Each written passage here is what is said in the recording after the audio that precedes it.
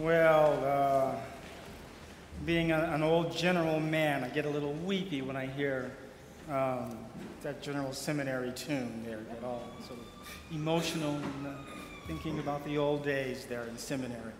But anyway, it's good to see everyone here and to be blessed by your presence and to have this opportunity to bring you a meditation and an offering on the Word of our Lord Jesus Christ and how God has presented us with His Word.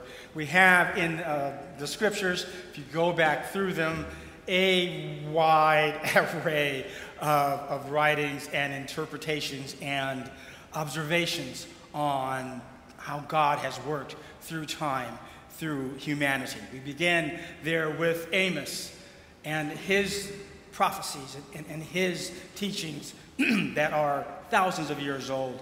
From there, we moved into the high Christology that Paul offers there, writing from prison, and to the people in Colossians there. And then we end up in a very intimate setting with the story of two sisters and the dynamic of that meeting and that relationship. All of this is the Word of God being brought to us. We open today with words from a farmer whom the Lord had called into his service nearly 3,000 years ago. This is Amos, and his impassioned, passionate, driving plea for social justice and care for the poor is as vital today as when they were first spoken in ancient Israel. Some of his words may be familiar to you. You might have heard them before. One passage: "Take away from me the noise of your songs. I will not listen to the melody of your harps, but let justice roll down like waters and righteousness like an ever-flowing stream." That was Amos speaking his truth to the rich and powerful of his time, those who trampled on the poor while luxuriating on beds of ivory.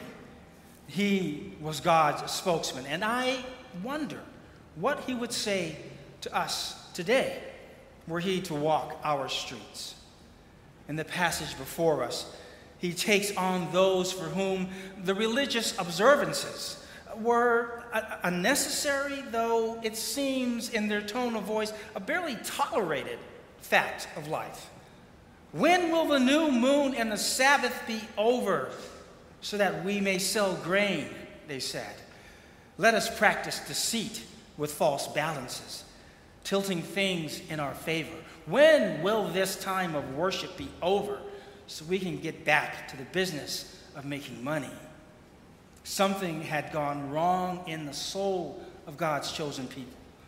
The teachings about caring for the poor and needy had given way to a time of exploiting the poor and establishing a system built on what we today might call income inequality, a system fueled by practices that, in Amos's words, bring ruin to the poor of the land. As I said, I wonder what he would say to us were he to walk our streets. And consider that Amos's critique is not just the words of a farmer called into God's service. His concerns are God's concerns. Thus says the Lord. It's the favorite opening line of the prophets. I'm not speaking. Thus says the Lord. But do we listen? Doom in the form of invasion, subjugation, all of that came upon the people of ancient Israel. But even worse, a famine on hearing the words of the Lord. They shall run to and fro, seeking the word of the Lord, but they shall not find it. Imagine that fate. Imagine being cut off from God's words of hope and strength. Imagine seeking consolation and finding none. Twice this week I have entered into that thin place where grief and loss meet the promise of eternal life that lies beyond the grave. We gathered there at St. Anne's Seminary to lay one to rest. We gathered here in the church to remember another and lay that soul to rest. In all those places, there in the cemetery, here in the sanctuary, the Word of God was present in Jesus Christ. We do not have to suffer the famine of Amos's time. The Lord is always ready to feed us with His Word. In joy and in sorrow, joy, as in yesterday, two young people brought together in holy matrimony. And again, God's presence, God's Word being with them. The famine is over. We do not have to worry about being fed by God's Word, being fed by Jesus Christ. That's Amos's talk. And from there, we move into Paul, writing from prison and describing this Word, this Jesus Christ, in ways that, brothers and sisters, I suggest to you should blow our minds apart when you think about it. The ideas that he is presenting in that passage from Colossians are awe-inspiring. They should call forth from us a sense of wonder. Christ Jesus is the image of the invisible God. He himself is before all things. All things have been created through him. The question should rise up. All things? All things are created through him? This is Christology at its very highest. An interpretation, as I say, should bring us to a sense of almost being stunned into silence. I'm sure you might have seen those amazing photos this week from the Webb telescope. Anybody seen some of those photos that were posted? There's a deep space photo of galaxies, and this is what they look like 13 billion years ago. 1 billion years after what scientists call the Big Bang. Then there was another photo, what they call the cosmic cliff. This is a birthing room, a cosmic birthing room for stars. This is 7,600 light years away. That's light traveling at 186,000 miles per second for 7,600 years. Set those images, that understanding, alongside Paul's words. Is Christ there? Not only at the dawn of creation, but before creation? Can we square what we believe and say with what we see? Can it be that the fullness of God was pleased to dwell in Jesus of Nazareth?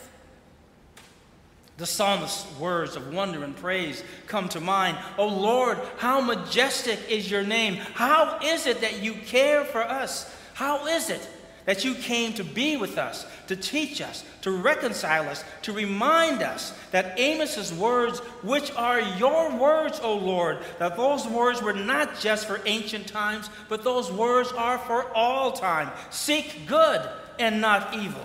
Establish justice. The incarnation gives way to the crucifixion, which gives way to the ascension, and then to the outpouring of the Holy Spirit. Listen, listen, says our Lord. I am standing at the door, knocking. If you hear me, if you hear my voice and open the door, open the word, I will come to you and eat with you, and you with me. And so we arrive at the tale of the two sisters in the gospel. The famine of Amos's time is long past. The word is with Mary and Martha, teaching the one who sits and the one who busies herself. The Theologians have often seen these two sisters as examples of the active and the contemplative life, preferring sometimes to pit one against the other, to put them at odds. Of course, it's a story with all kinds of dynamics you can get into about triangulation and how that works, and sibling rivalries, all those sorts of things are all wrapped up in that. And then the symbolism of what these two women present to us. The Eastern Orthodox Church kind of leans towards Mary in the contemplative life, in the Protestant tradition, and we hold more interested perhaps in the social activism, the evangelism, taking the word out, being active like Martha. Martha, who was ministering to the Lord. And that is a blessing not to be taken lightly. Her gift is to be honored. And yet it is, brothers and sisters, in Mary that we do see the fundamental act of the Christian life. Before our good deeds, before backpack buddies, before feeding at the lighthouse, before marching, we must sit with the Word, with whom and in whom all things begin and end. We must be fed and taught. We must tap into the awe and the wonder, the majestic truth of He who is before all things and who has come to offer Himself to us. Paul says that He is the head of the body. The body is the church, and Christ is the head. And so without Him, without the Word, without His presence in our lives, without His Spirit ministering and being present with us, we're a headless body, decapitated. And so, like Mary, we need to sit with the Word and be with the Word. Amos, our ancient prophet, would say, in a sense, a shout of rejoicing, a shout of praise and thanksgiving, saying, Alleluia! The famine is over and will never return. For we have the bread of life upon which we can feed by faith with thanksgiving to sustain us in all that life has set before us. This is our gift. This is the one who before all things, back to that image from the Webb telescope, who is present in all things, is mighty and is as close as the beatings of our hearts. In the name of the Father, and the Son, and the Holy Spirit. Amen.